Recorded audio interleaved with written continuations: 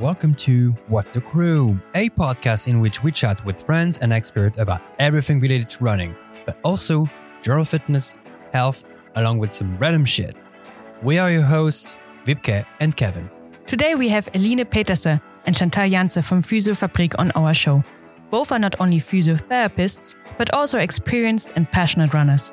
If you are a runner, injury is something you might have dealt with. And if you are new to running, it's likely that you will be injured at one point in the near future. Not surprising, because running is a sport that causes many injuries. What are the most common running injuries? What causes them? And how can you prevent them? Well, this and much more is what you will hear in today's episode. So stick around.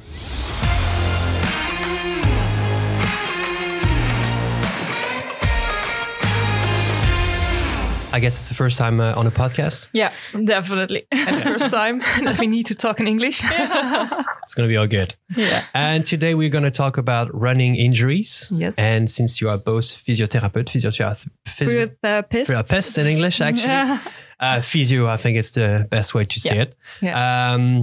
You have a lot of experience with this, and we want to learn a bit more about all of that. So maybe we can jump in by hearing a little bit more about yourself. So you're both physiotherapists at Physiofabrik. Yeah. But also runners. Yeah. Yes, definitely. So shall I start? Yeah, sure. Go ahead. Well, my name is Eline, and as you mentioned already, I'm a physiotherapist at the Physiofabrik. And I'm also a triathlon and running coach and a triathlete and runner myself. And I ran a couple of marathons, of which the New York Marathon. Ooh. Nice. Yeah, it was really awesome.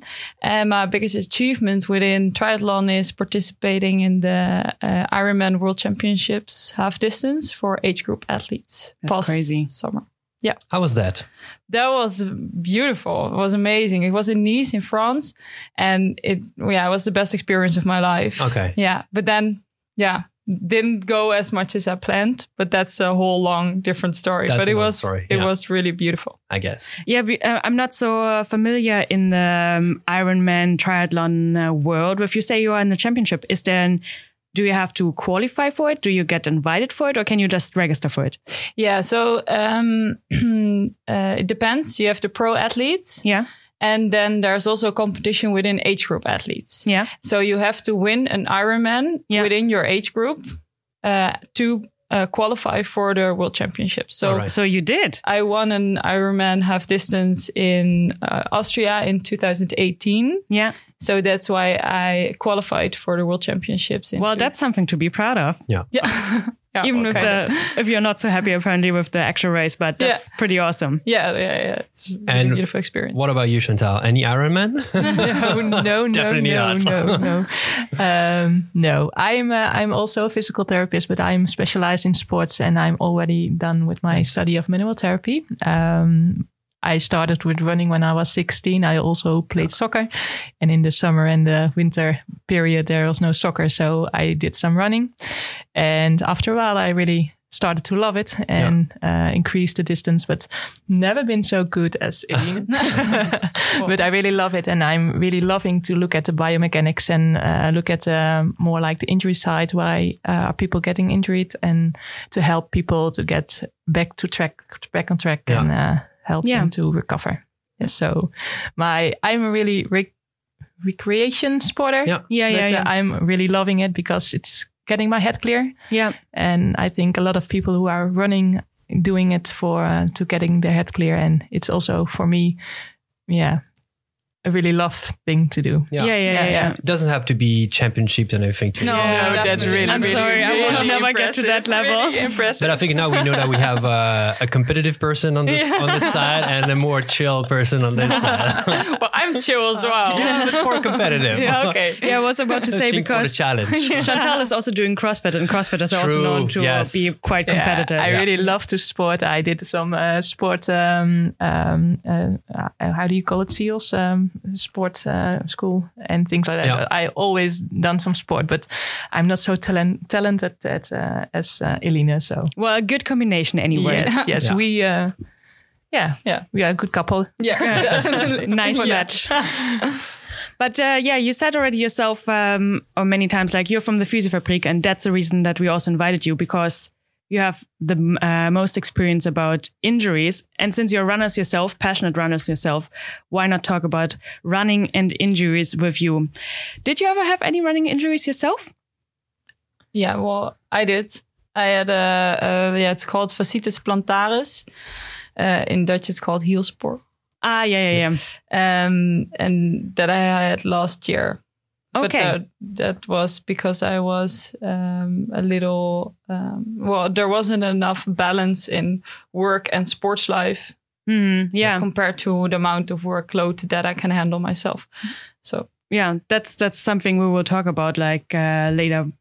What the reasons are there, even injuries happening. Yeah. Because running injuries, some of you had already one of them, but what are the common ones that you see a lot in your Physiofabrik practice, daily life? Exactly. What do people come with?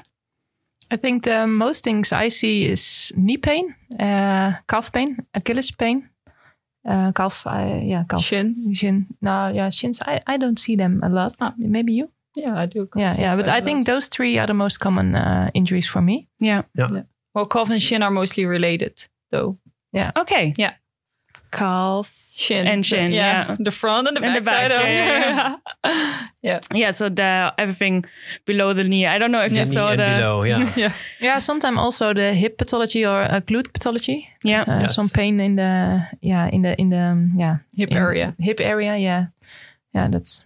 Yeah. Also. Yeah. I don't know if you saw the video that Kevin made to promote this episode, but we exaggerated it a little bit to go even as far as eye pain. But it's big toe pain. And I don't know what you always said, but complete ridiculous, of course. This is something I also heard a lot, that knee is really the thing that the runner's knee, actually. Yeah. That's why it's called like it. Yeah. But you said already, why do these injuries happen? Yeah, so it's always hard to see why injuries happen, because there are a lot of factors that are part of why things are happening. So it could be the lifestyle factors. For example, how much do you train? How much do you rest? How is your nutrition? How is your sleep? Mm-hmm. But it can also be the amount of stress or biomechanics, of course. Mm-hmm. So it's really hard to say, why did I get this? Mm-hmm. Often you see it within a build-up. So they train too fast or too much or too soon, too fast. Yeah. So the reason why is not always really easy to pinpoint. No, but for us, it's also more important. What can we do about it? Yeah. Yeah. Because maybe to go a little bit back, runners, if you are exercising regularly, you're having a little bit of pain, you are feeling sore. When do I know that I have actually an injury that I should take care of, or that I'm just a little sore? Is there kind of a pain scale that you say usually, okay, if it's from 0, not pain, 10, unbearable? Or is it if it lasts at least 2 days, or if it comes back? When do I know that I'm a pussy, or that I actually should see someone like you? Yeah. Well, actually, that's really hard to, because I can't feel your pain. So that's always a hard question to answer. But of course, we work with a pain scale as well. But for me, when people come to the practice, I say, how does it feel the morning after? Mm-hmm. So does the morning after still feel the same kind of pain? Then most of the time it's a sign to come something to us. Is more serious. Yeah, exactly. And I always use the 24 rule, because sometimes people run in the evening, and then maybe in the morning it's a little bit too quick to say. But the next day. Yeah. So if the next day it's just as bad as the day before, or it's just still feelable? Well, it's just as bad, actually. Okay. And also, I think we all are used to do sports. Yeah. So we all know the feel of sore muscle pain, or the differences. Yeah. True. I think so too. Well, usually. Sometimes it's good to load, and I think people know what kind of loading it's normal for their body. But if it's more sharp pain or something like that, maybe I use the rule about the 10 rule, 0 to 10 rule, 3 out of 10, it's still okay. But when it's 4, it's too much. better is 1 or 2. But sometimes you need to load it a little bit more to get stronger. Yeah. But you need to search for the balance inside of it. Yeah. It's not every week you need to feel some pain or some discomfort. No. Yeah. You mentioned the balance already before, like an overload, so that often an injury happens because of overload. Yeah. And you were saying like, and probably you mean something like too quick or too many kilometers. Like what is a guideline? Because if I am a 10K runner usually, and I want to build up to my first half marathon or maybe even full marathon, like what is an advisable like build up in? Yeah, well, so the build up that we work with is a 10% build up. So mostly also depends on. That also depends. Very good. Always okay, depends. yeah, fair enough. So the whole podcast is depends on. Yeah. But mostly about 10%. So you don't want to increase more than 10%. So for example, your weekly volume is 30K a week. Then the week after, I shouldn't go to 40 or 50. no, go for 33 because that's 10%. And how you separate it by if you did 3 trainings, so 3 times 10, now do 3 times 11. Yep. Yeah, good that you also said per week, because I was next to ask like 10 per training, because like today I got 10. And next time I'm going 11, and then I'm already at 11. So like I'm nearly Yeah. per week. So really, your weekly volume. Yeah. About the common injury that you receive at Physiofabrique, are they're all very serious injuries, the most common one that you have? Or is this something that people can easily get rid of very fast and very quick? Again, it depends. Depends. But Keyword. mostly running injuries, that is something that's fixable. And Chantal and I both do running analysis. Yeah. So we make videos of how people run, and then we really separate frame by frame. What do we see, and what are factors that could Possibly. Yeah. Yeah.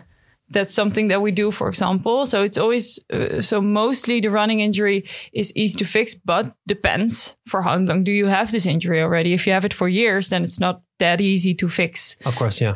Compared to when you only had a little pain in your knee for about 2 weeks, 10 days. Yeah, I think when you have like just stiff muscles or something like that, and you did some hill training and you feel more sore and it's like 2 weeks already, that are most of the times just easy quicks, because sometimes you can say, okay, just do the half of the normal distance that you do, just some easy run, slow, and go slow, and maybe do some other training like cycling or like strength, or do something else, and then try it again and build it up easy. Sometimes it's that's enough, and people are back in track on 2, 3, 4 weeks sometimes, and we love that one, but most of the times it's something more difficult. Yeah. But we always try to let people still let people run. Yeah. But the tolerance what they can handle, and not just normally they always run 10K, but they can run 5 without pain. So you can run 5 without pain. So go running and go still loading your body. Yeah. And I think that's getting more, people get more, how do you call it? Like, satisfaction or like motivation? Yeah, motivation, because they are not that scared that they cannot loading. And I think that's the biggest thing. People need to have like more confidence that they can run. Yeah. And when they just have pain when they run 10, but then don't do 10, just do a little less. Yeah. But good that you said this. Is was also a question in my back of my head. If you, of course, it depends what injury you have, but if you are still allowed to run, even if you have an injury. But what you say, like sometimes it's still possible.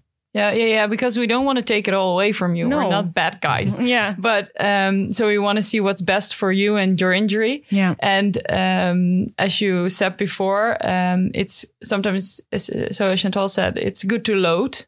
And you're good at by doing the things that you're getting good at something by doing the things that you have to do. So, for example, we're taking the amount of kilometers for running down. Yeah. So only 50% of it.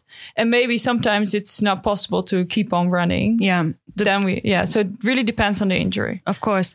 What are the nice cross trainings? If you should be in the possibility that like, no, running is not possible for you anymore, are there like general mentioned ones that you can say like this is in generally good, or is this also really specific? Yeah, because per that's case? something we, as a runner, I never really thought or heard a lot about cross training, because when you're into running, you think about running. Yeah. And that was for me at least the case. And now that I discover a bit more about the sport and other sports, especially people who do triathlon, and you can see that with the cross training of biking and swimming, you actually gain a lot for each other sports. Yeah. In the fact of you can rest your body in a way that you don't train or use the muscles or the bones in the same way, but you still train in the way that your strength is getting better. Yeah. And how is it working with running actually? So you mean a different sport you can do instead of running when you're injured, right? Exactly. Yes. Yeah. So I think cycling, because I'm a triathlete, I think cycling is also a great option.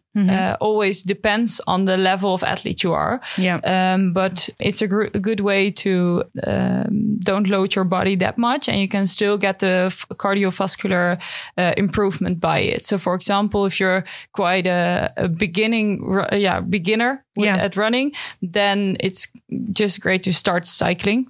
Instead, if you're a more advanced runner, you can, for example, do some more interval training on the bike. So it's getting a little bit more intense, because if we talk about intensity, when you're on a bike in zone 1 or you're running in zone 1, it's quite a different intensity. So it's easier to bike in zone 1 than run. So that does cost more energy, because you don't go for a 5-hour run most of the time, but you do go for a 5-hour bike ride, for example. So when you're more advanced runner and you want to get a different sport because you're injured, you can go cycling, but maybe then do an interval training. So it's a little bit more intense for you.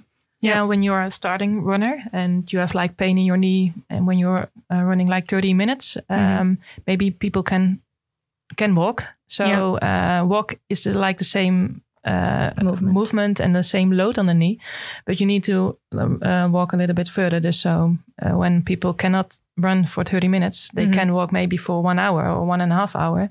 So the load on the knee is going to be a little bit more progress, because cycling is really nice to make your condition a little bit better, but it's a little bit harder to get a knee loading to train the. So the combination, I think, for train a little bit more for conditioning and cardiovascular, and load the knee a little bit more. Sometimes walking, just easy walk is also a good one. Yeah, to do cross training, but it's not that nice as running, but it's also a good way to load the knee. Yeah, because I don't know I think it was with you in our pre-talk, we talked about how long it takes muscles to adapt and how long it takes joints, tendons. To adapt. Maybe you can repeat recover that as well. So people who didn't run and they have like the condition to run like 21K, but their body isn't that adapting. We always say like it's taking like 3 to 4 months to adapt with your joints and tendons, and to get that level kind of.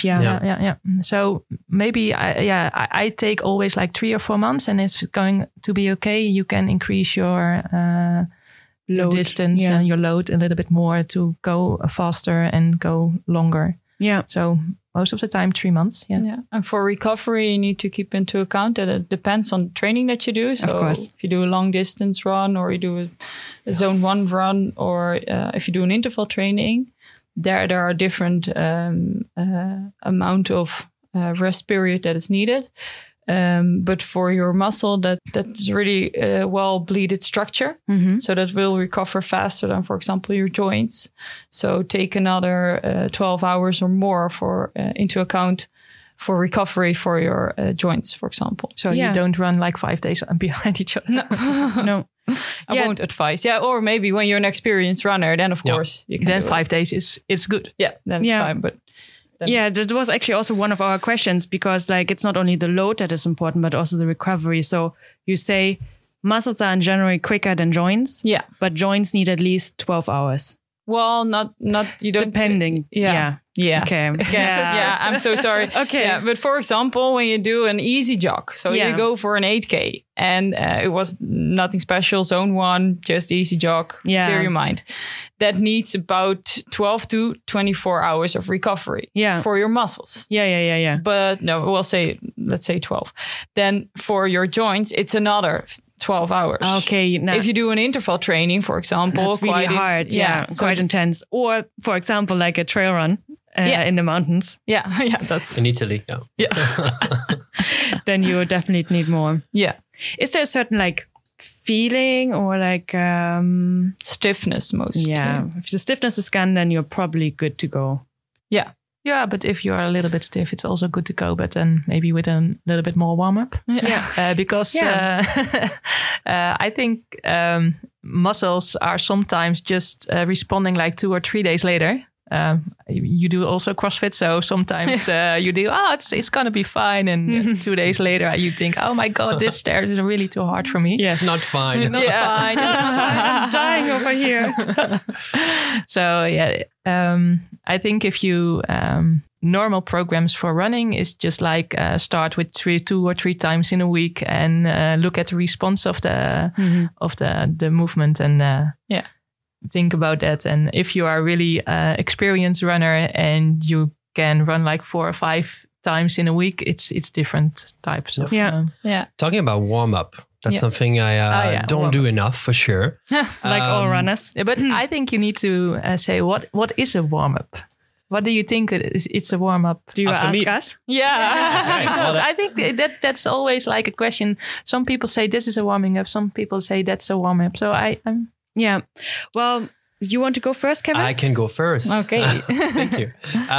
Well, for me, warm up is a general name. So it could be exercises, not moving, staying on the spot, just stretching the muscles, the legs, and just being ready. Or it could be also incorporating some run, but a light run. Before, for example, an interval training is going to be intense for my body, a high heart rate. I will go do a few rounds before at a very low heart rate and do some accelerations and or just exercises like I said before, with the legs, with the rest of the body, the core, just to warm up. So for me, it's an overall idea of warming up my body. Okay. It's not a specific exercise or just to run or routine. You don't have a strict routine that you do. No, we don't. I wish I had one. I wish I could say yes. Unfortunately, I'm not very good with warming up or cooling down.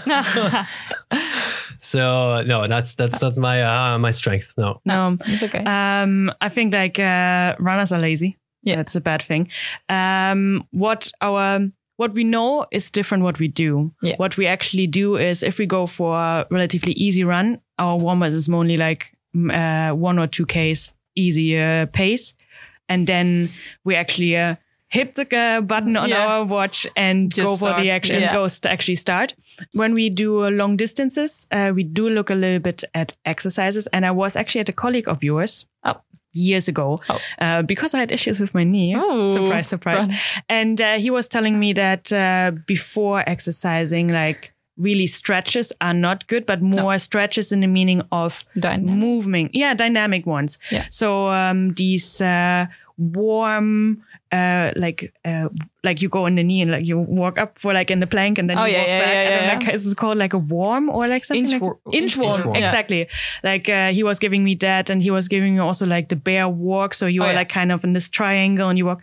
So I know that, and I'm occasionally doing that. Okay. But exactly what Kevin says. It's mainly walk a little bit more slower for 1-2 Ks and then actually go for it. Oh, yeah. I have a better tendency to actually cool down and stretch afterwards when I feel that I'm stiff. Okay. When it's actually too late. Okay. Basically. Well, is it? What is your opinion now that we set your answer? Where are we going to start?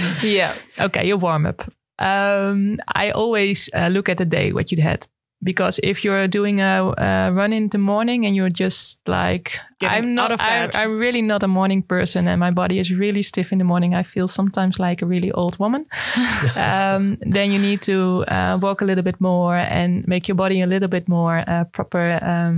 To get more in motion. And sometimes you need to walk like 5 minutes, then needs to take some dynamic stretches, but also just to get your heart rate a little bit higher. And that's thing when you do it like early in the morning.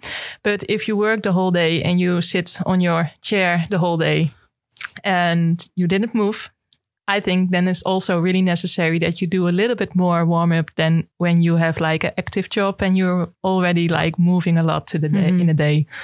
And I think it was a good thing that you said, when you do an interval training, you have a lot more like speed things in between. I think that's also a good one.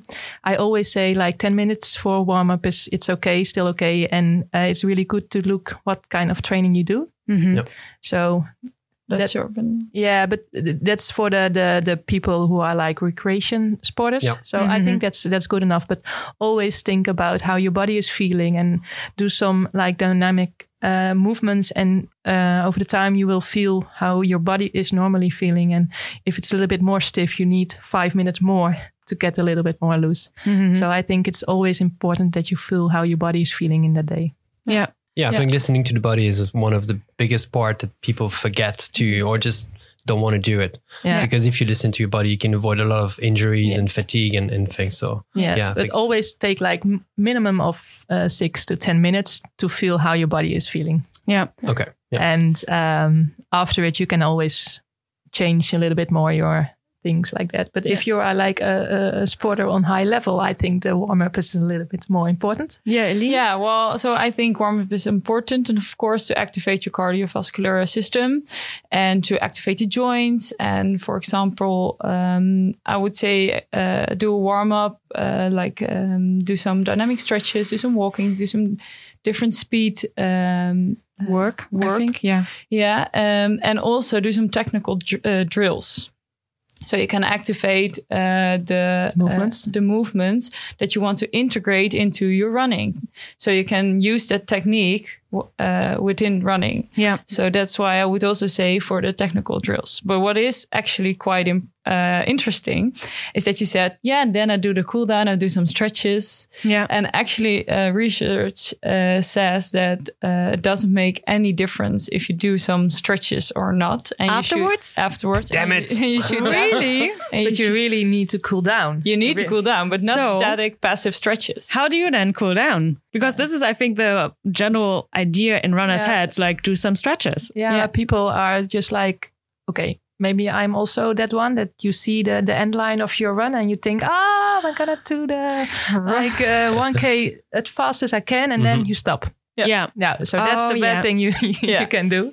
Yeah. So you need to cool down. So go is exactly as the warm up. Do some easy jogging, maybe some dynamic stretches, mobility flow, things like that. Those kind of things, but not the passive static stretches. That's also something, for example, when you go to a local soccer matches or field hockey, they even do the static and passive stretches in front of the training as a warm-up. And that's actually something you really, really, really, really don't want to do. Yeah. Yeah. Well, that's like really eye-opening for me, because like literally what Kevin says, like most of the time you can see already your street, you think like, we still have something in us. Okay, let's run the other last 800 meters. And we literally go quite fast. But everybody is doing that. But and you stop down. Yeah, but after it, you need to walk a little bit more further and get your heart rate like easy going slowly, because then your body can just recover already. Because if you don't do it, the recovery is a little bit slower. Okay, interesting. Yeah, and also something what we discussed at our pre-talk, for example, what Chantal mentioned there was that when, for example, you had an intense run, and you had a great workout and you feel great, but then you need to go to work. Yeah. And then you're going to sit all day. Yeah. That's actually not so good for your recovery as well. So also keep into account your cooling down, of course, is important for your recovery. But then the rest of the day, you're still recovering. So make sure you keep on walking and keep the blood flow going. So instead of rolling with the chair to the printer to get the paper, maybe we can walk today. there.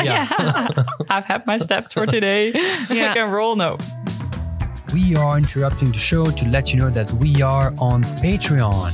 If you like this podcast and want to get access to exclusive content or just help us produce new episodes, then you should support us on Patreon, starting from the cost of as little as a coffee. Yeah, and what is a coffee? Find out more on patreon.com/whatsthecrew. See you there.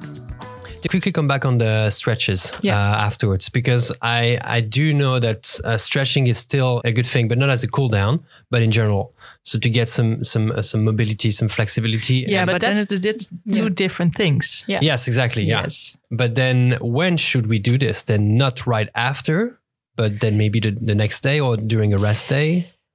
Okay, I think we need to say, what is the difference between flexibility and mobility? Yeah. And what is the difference between dynamic stretching and passive stretching? Because with passive stretching, you have you will hang in your muscles in the end range and they have no control. Yeah. And your muscles get tensed a lot. And why do you do it? Yeah, you're hanging your joints and your muscles at the end range. It's not functional. No. So it's functional when you're in gymnastics. When you need to go with your legs totally out of the Yeah, no. Not my case. So actually, we're not. I tried, but no. So we're not really a big fan of passive static stretching. Because it's not that functional. No. And some people are doing it 10, 20 years already. Yeah. You don't have to stop because your body can handle it. Yeah. But if you're just starting, and then we advise to don't use the time to do passive stretching, but more mobility stretching, like active search for the end range in active positions. Yeah. And What was the question already? And with that, you have so many different approaches of the active stretching. For example, you have the relax and hold. So where you're tensing your muscle and then relaxing it to get a little further. That's one of the, there are many ways. So the animal flow you had with our colleague. That's a mobility. That's a mobility kind of exercises. So flexibility versus mobility, and we're more a fan of. We can't because also if you do mobility things, you feel your heart rate is a little bit higher than you just standing there with your hamstrings in the end range. Yes. Yeah. So that's also like an active cool down. Yeah, nice. Yeah, I guess for all the listeners that might not be able to follow or just find this very interesting, just Google active stretching and dynamic stretching. Okay. And then there will probably some exercises for if you're completely new or to go this. to the physiotherapy. Or go because we have to the physiotherapy. Plenty of exercises. Exactly. What do you think about foam rolling? That's was a big hype recently. Does it really also help with recovery? Yes or no? Yeah, well, it depends. It depends. No, it not depends because there are a lot of researches about foam rolling. Yeah. I think it's the tolerance that you feel that your muscles. It's gonna be a little bit more. It's same like a massage. People sometimes feel it's nice to feel their muscles is a little bit more. Make a little bit more warmer, but the research is showing something else. But I always use it like people can feel how their body is feeling. But I'm already said in a warm up, so you can feel how your body is feeling and you know your body a little bit more. If you don't feel if you're tensed and you're on a trigger point roller and foam roller and you feel your body is really a lot of tense, so you can do a lot more warming up and things like that. But it's not instead of a warming up, it's to feel more how your body is feeling and not the solution for getting the muscles a little bit more moving tense. Yeah, because for example, what some research says is that it doesn't do much for recovery. doesn't do a lot for warming up. So if you have a few minutes as warm up, use it to do dynamic exercises instead of foam rolling. Yeah. And for example, some theory about it is that it how do you explain this? So it decreases the amount of pain that you can experience. Because then it's easier to explain this in Dutch. But so I had the same problem net. Yeah. So it decreases the amount of pain that you're feeling. Your pain is within your brain. So that's where pain is translated to and experienced as pain. Yeah. And so actually the your pain tolerance is you're fooling your brain. That's actually what's happening. So it's like a kind of a reflex of why, and then it kind of fools your brain, and then it can possibly give a little more release of the muscle. So, but when your muscles are always tight and you always need to use a trigger point roll because you think it's the best, I think you need to look at yourself, and maybe the muscles are too tight because they're too weak. Yeah.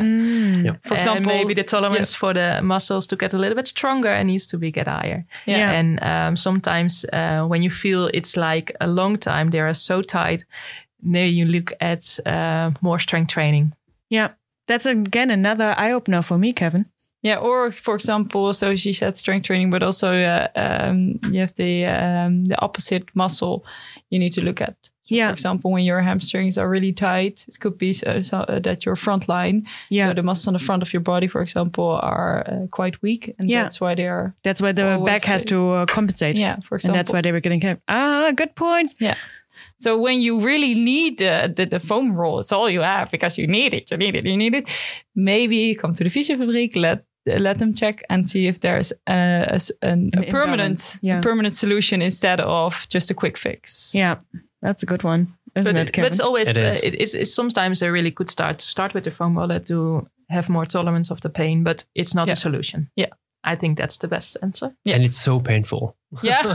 So maybe maybe I don't like it. No, I do it because it's for me more of an easy solution after running when I want to kind of stretch a bit, when I feel like I'm a bit stiff. Yeah. And I just take the foam roller and I roll on it thinking I'm doing the right thing. But there are also a different kind of foam rolling. Some foam rolls are really, really hard, and I really hate those. Yeah. We have both, actually. Okay. Yeah. We never use the hard one. But the interesting part is like if we do it, we always do it afterwards, either after the static stretches that we did until now, and then foam rolling, or like the day after. But like you mentioned twice that you use it to warm up the muscles and to get a feeling how you feel. So not like to warm up the muscle, to have it a little bit with the warm up. Oh, I'm sorry. Yeah, but like what I'm like heard out that is more in the warm up. Yeah, because then you feel your body a little bit more, and if you feel it's tense, then you can do it before you do running and not after it. And I always think it's better to do more prevention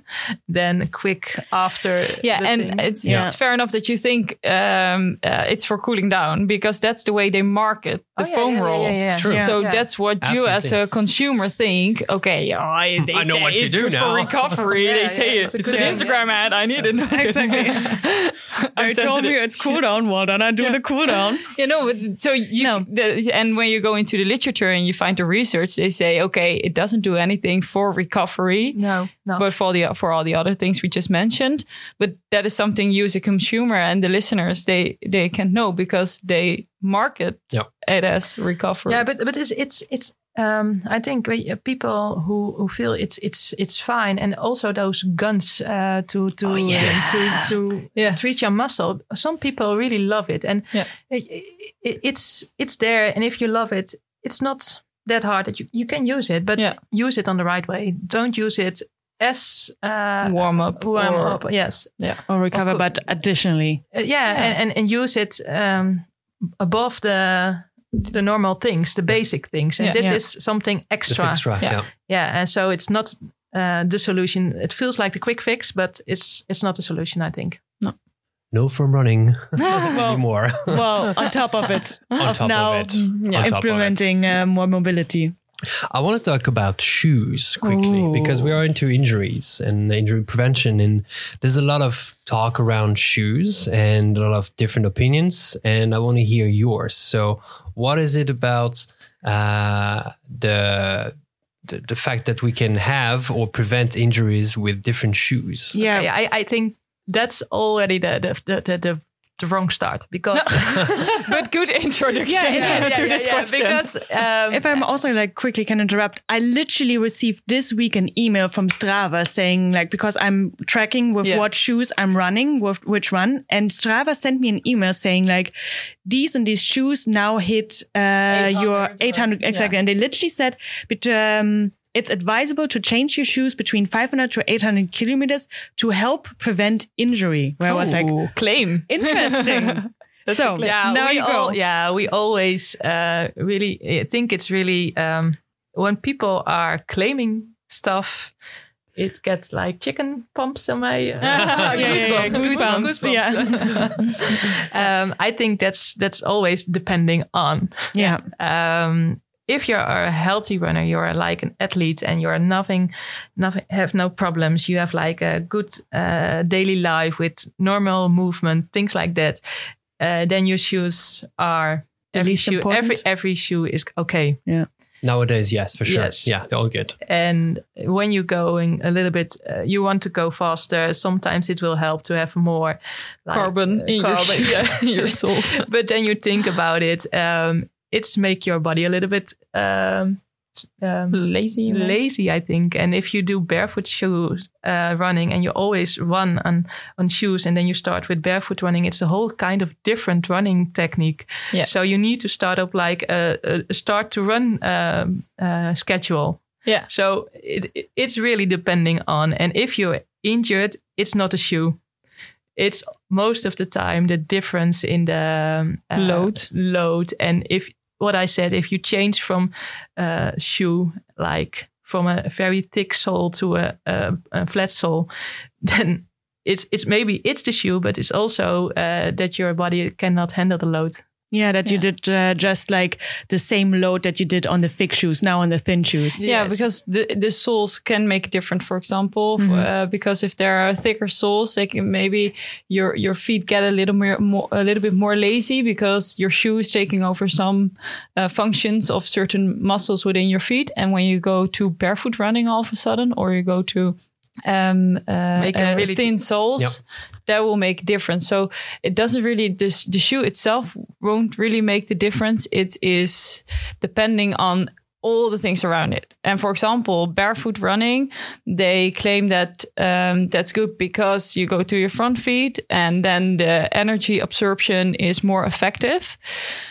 Yeah, so that's not really clear within literature, but then the thing, your tendon needs to like handle the work, the load, and it takes like 3 to 4 months to take the load. So exactly. And for example, when you used to wear Hoka's with the thick soles, then it could be that you are a heel strike person, so you land on your heel. Mm-hmm. But when you run on your bare foot, it's almost impossible to land on your heel because that actually, not very long. that actually hurts. Yeah. So it's normal for the human to, when they run on their bare foot, they go to the front of their foot or their midfoot. Mm-hmm. So with that, you make a shift. And when you make a shift with the type of landing that you do, it affects the whole body within. So it's not per se that the injury is depending on the shoe, but it can be. It can be related because of all the extra environmental factors. Yeah. And if you're a start runner and a runner that's just starting with running, sometimes it will help that you have a little bit more comfortable shoe. And sometimes a little bit more support on the inside of your shoe or from your feet. And that's okay because then maybe you can start a little bit higher on your program. But if you're going to be better, sometimes it's better to go to a more easy shoe, a normal shoe, and to change that also a little bit more. I'm always, my opinion about it is that my belly. My opinion is about that you don't let your shoe help you too much. Yeah. And listen to your body, what it can handle. Yeah. And if you want to go faster, and sometimes it will help to have more foam in your sole. Yeah. Yeah. But when you do an interval training, try to change your shoes and take the flat shoe maybe, because then your absorption of your body is also trained. Yeah. I agree. And also, for example, what is interesting within shoes is the weight of the shoe.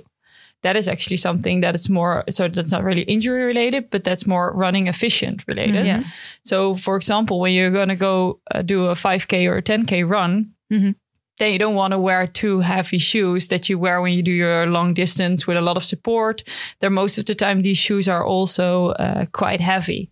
So then you prefer to wear the more lighter shoes. But then again, train that, because that is something your whole body needs to adapt to. Yeah. Yeah. What about alternating shoes?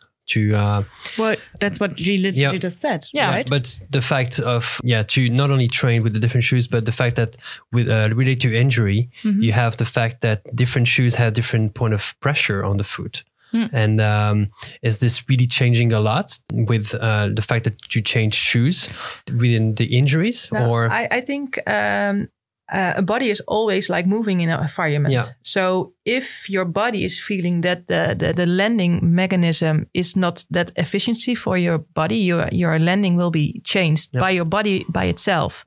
Not because of you think about it, because your body is looking for the most easy way. Yeah. And if you try to change the environment and change the shoe or run inside or on a treadmill or things like that, it will be changing your strike. Yeah. And your body is getting use of the environment. And if you change the environment a little bit more, sometimes it will be... how do you call it? Well, when you change the environment, it's every time it's a new kind of you have to adapt. stimulus. Yeah, stimulus. Yeah, and actually you want to stimulate your body on different ways, because if you train in your comfort zone, you can as well not train. That's actually something I always say, but it's maybe because I'm more with the high elite kind of athletes. But so you don't want to train within your comfort zone. So I don't know exactly what the literature says about different shoes, because I didn't read that or didn't look that up. But within my experience as a runner and as a coach, I would say it's good to wear different shoes, because every time you have a different stimulus, and you don't want to train within your comfort zone. So then your muscle and your feet and the whole chain, actually, they need to adapt to that. Yeah, so. That's also the reason why. Well, if you are a recreational runner and you enjoy just going for your weekly, bi-weekly 5K, then go for it. But if you want to actually improve, like put in some interval training. Yeah, if the aim is to reach a goal, for example, run a marathon, half marathon, a really fast 10K, then it's always great to have a program. So you're not training within your comfort zone, because then you don't increase your performance level. Yeah, but also by 5K, I will recommend to do one time in a week or one time in 2 weeks to do an interval training, because if you just only run the 5K on your easy tempo, the running mechanics won't be better. And if you do some interval training, you really run. You actually improve your biomechanics as well. Yeah. And but without training it, and your body is like... I agree. But I meant, for example, when you're training for a goal, or when you're doing it just to clear your mind, because there's a difference. When you just want to run, you don't want to get better. You just don't want to get fast. You don't want to go further. Just want to run. So to clear your mind, then it's a different story. Yeah. I think we talked quite a lot about how to prevent future injuries, because right build-up, you said. Yeah, let's go about the build-up. I think that's quite important with the to mention, because for injury there are of course different factors that can cause injuries. Yeah, we already mentioned a little the biomechanics, but a really big important factor actually, and that's also what it all says in the literature, is the workload that you're giving on your body versus the workload that you can handle with your body. And you want to keep that within balance. Yeah. And when that is out of balance, then there's a great possibility you get injured. But the balance, you don't only need to think about the training that you do, but you also need to think about what kind of job do I have? Do I have to stand all day? Do I have to deliver the mail, so I walk all day? Or do I sit at the office? Yeah. Do I have a really stressful job for your mind? Or life? Yeah. Do you have children at home? How many hours a day do you sleep? How well is your nutrition? All those factors, they influence the amount of workload that you can handle. So when you're putting too much workload on your body, then it's out of balance. So for example, I always use the example that when you are a fine runner, and normally you run about 30, 40K a week. So 3 times 10 or those kind of trainings. But then you have a really stressful environment at work. And you have to get the deadline. So your sleep won't, you don't get the amount of sleep that you normally do. So your recover time is less. You produce a lot more cortisol, so the stress hormone, that influence the amount of recovery that you have. And now all of a sudden you only run 25, 30K while you normally used to do 40, but you get injured. And then they come and they say, how is that possible? Because I run less, but now all of a sudden my knee hurts. And then you need to find the balance within workload. Yeah. So I think that's something we don't hear enough in sports, but especially in running, in my experience as well, is that you focus more on running and running only, and you don't think about everything that is around, which is sleep, nutrition, stress, and all those factors that are influencing a lot the running. So running is actually only I don't know what percentage we can give, but it's only a part of your training. And it's a pinky. And then everything around is going to have a huge influence on your performances. And definitely. And, yeah. So sometimes you get better by skipping the training and just go to sleep. That will affect more your performance than actually putting this other training in. Getting yourself together to go to the training, but you're tired as... Yeah, you can say it. then it's better just to cancel the training, listen to your body, and go to sleep. Always look to the bigger context. Definitely. And actually, there's one thing I said at the pre-talk that we had, which I want to mention now again, about the cortisol. Yeah, I don't know if you want to know. So actually, that I think is quite interesting. Is that when you do have a lot of stress, you produce cortisol. So that's the stress hormone.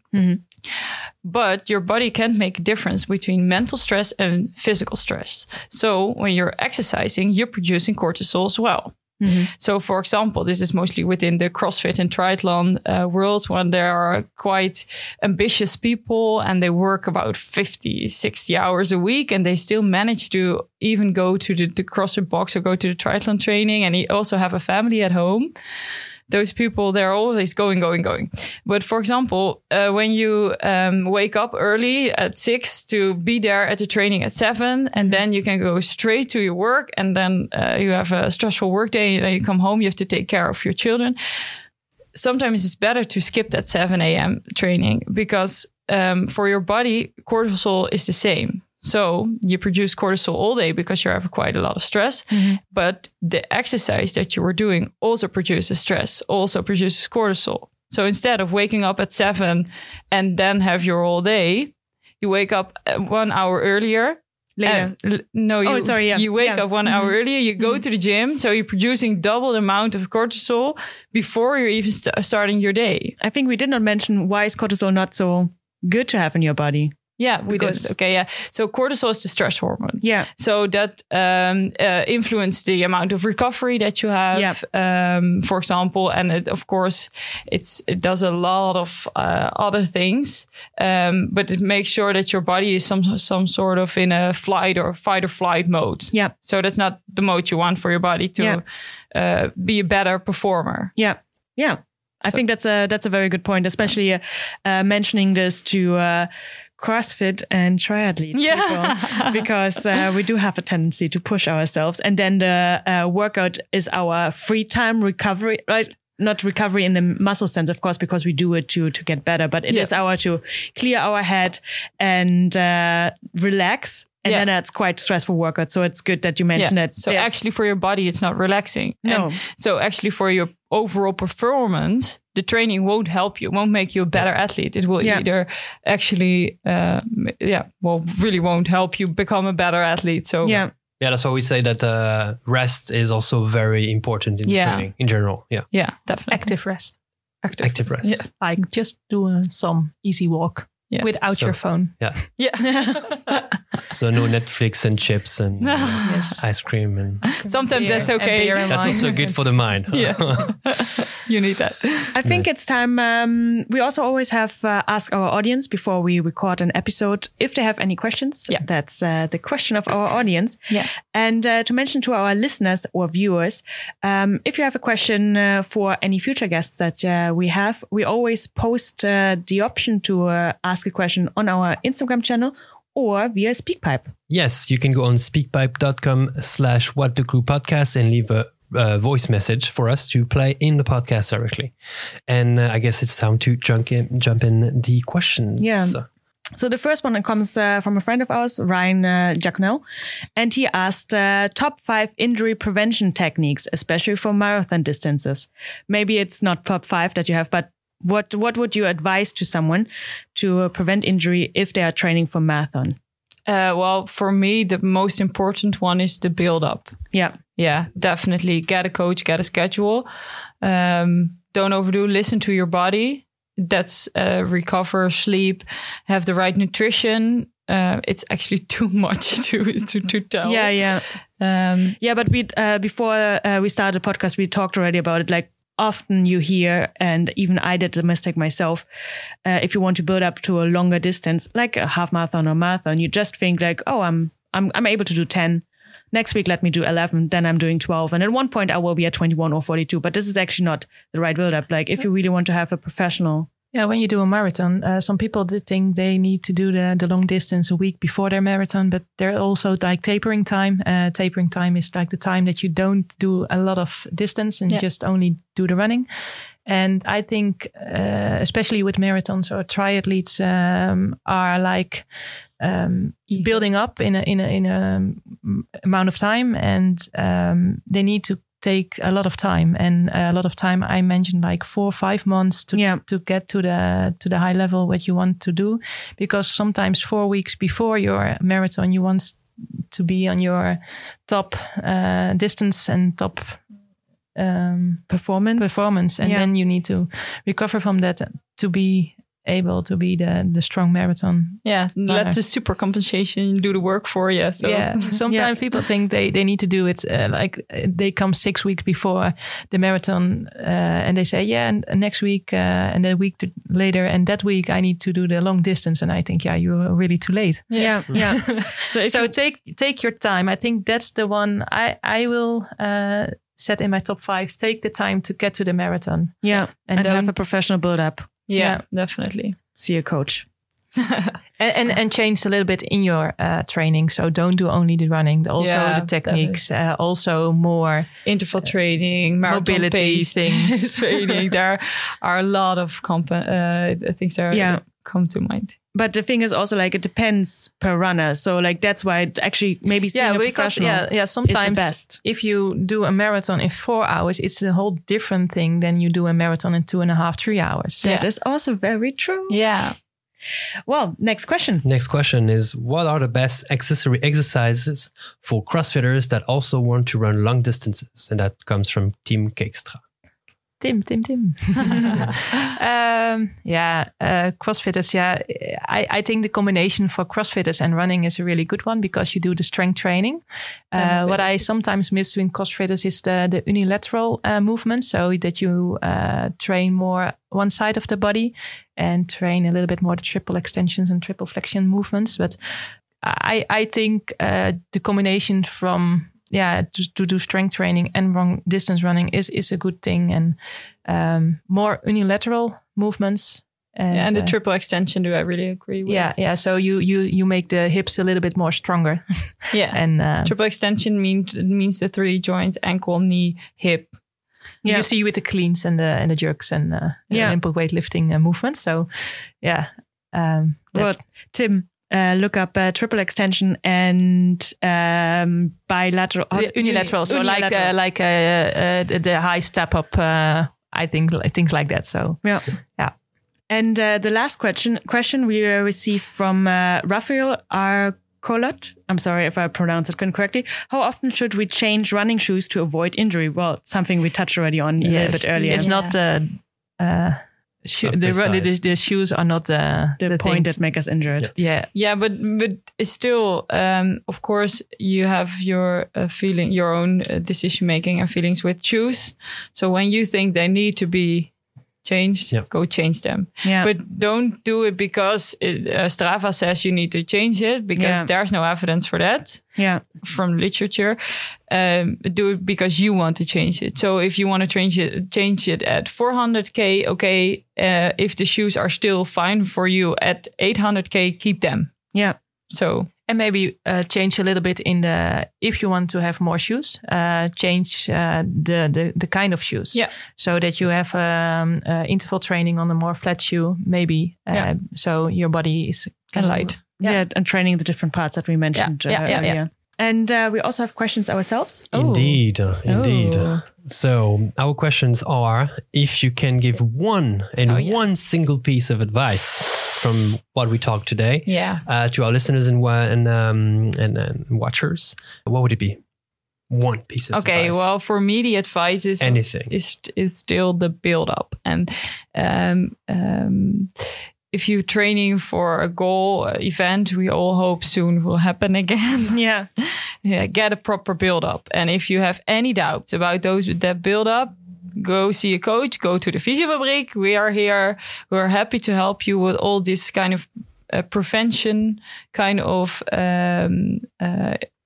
cases as well. So you don't have to come only when you have an injury. If you have a really pranging question about improving your fitness, we are a sport practice. So we are really happy to help you with your prevention as well. Don't come when it's too late. You can also come earlier. Yeah, definitely.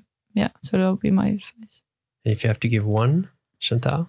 I agreed with Eline, so I will make it a little bit more fun.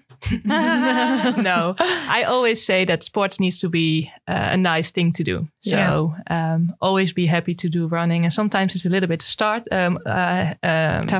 start, but see the joy of it, and enjoy running because it's so much fun. And when you are like injured, that's the most time people stop with running, and it's so nice to do it. So if you have questions and if you have problems, sometimes prevention is better than run too much and and then drop everything because because it's too much fun to drop it. So always keep smiling with running. And I like this. I like the spirit. Never lose the joy of running.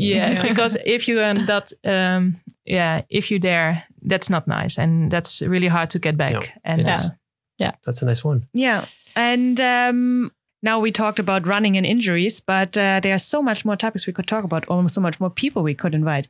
Yeah. Is there someone that you could that you would love to hear on this show? Or topic. Or topic. Yeah, well, there's this sport medicine doctor. His name is Casper Janssen, and he's actually a runner himself. And he's really specialized within sleep and injuries and practically everything that's related to sleep. So you can also follow him on Instagram. Find him on Instagram. And I think it would be interesting to invite him, for example. Yeah, what you actually mentioned earlier already. We have such busy lives, and then we want to cramp in also this other exercise. So what do we cut in off first? Sleep. Yeah. And you mentioned already earlier, like maybe having 1 hour of sleep is more beneficial than actually having this 1 hour of exercise. It's an interesting one, definitely. Yeah, for sure. Great. So thank you very much for being with us today. Yeah, thank you very much for having us. Where can people find you if they want to know more about you or hear from you or be in contact with you? Yeah, well, they can find us on the Instagram of the Fysiofabriek, of course, and on the website. And we are also like doing like the running analysis. Yeah, running analysis, just also the prevention and give some advice, not only the physical therapy, but also just giving some advice. So look at the website, look at the Instagram, Facebook. Yeah. Go check it out. Yeah, it's like maybe interesting for our viewers and listeners. There's fysiofabriek.nl/beta hardlopen, so better running. Yeah. And so the Fysiofabriek has an entire section that only concentrates on analyzing your running and giving you tips of how to improve more the prevention. And exactly. I think that's a really important part, that you don't come with us when you have problems, but also come when you want to be a better performer. Yeah. And want to be a faster runner. Better be safe than sorry. Yes. And I think the health things is a little bit changing, and people are more taking care of themselves. So that's a part we want to help people. Yeah, to stimulate. Yeah.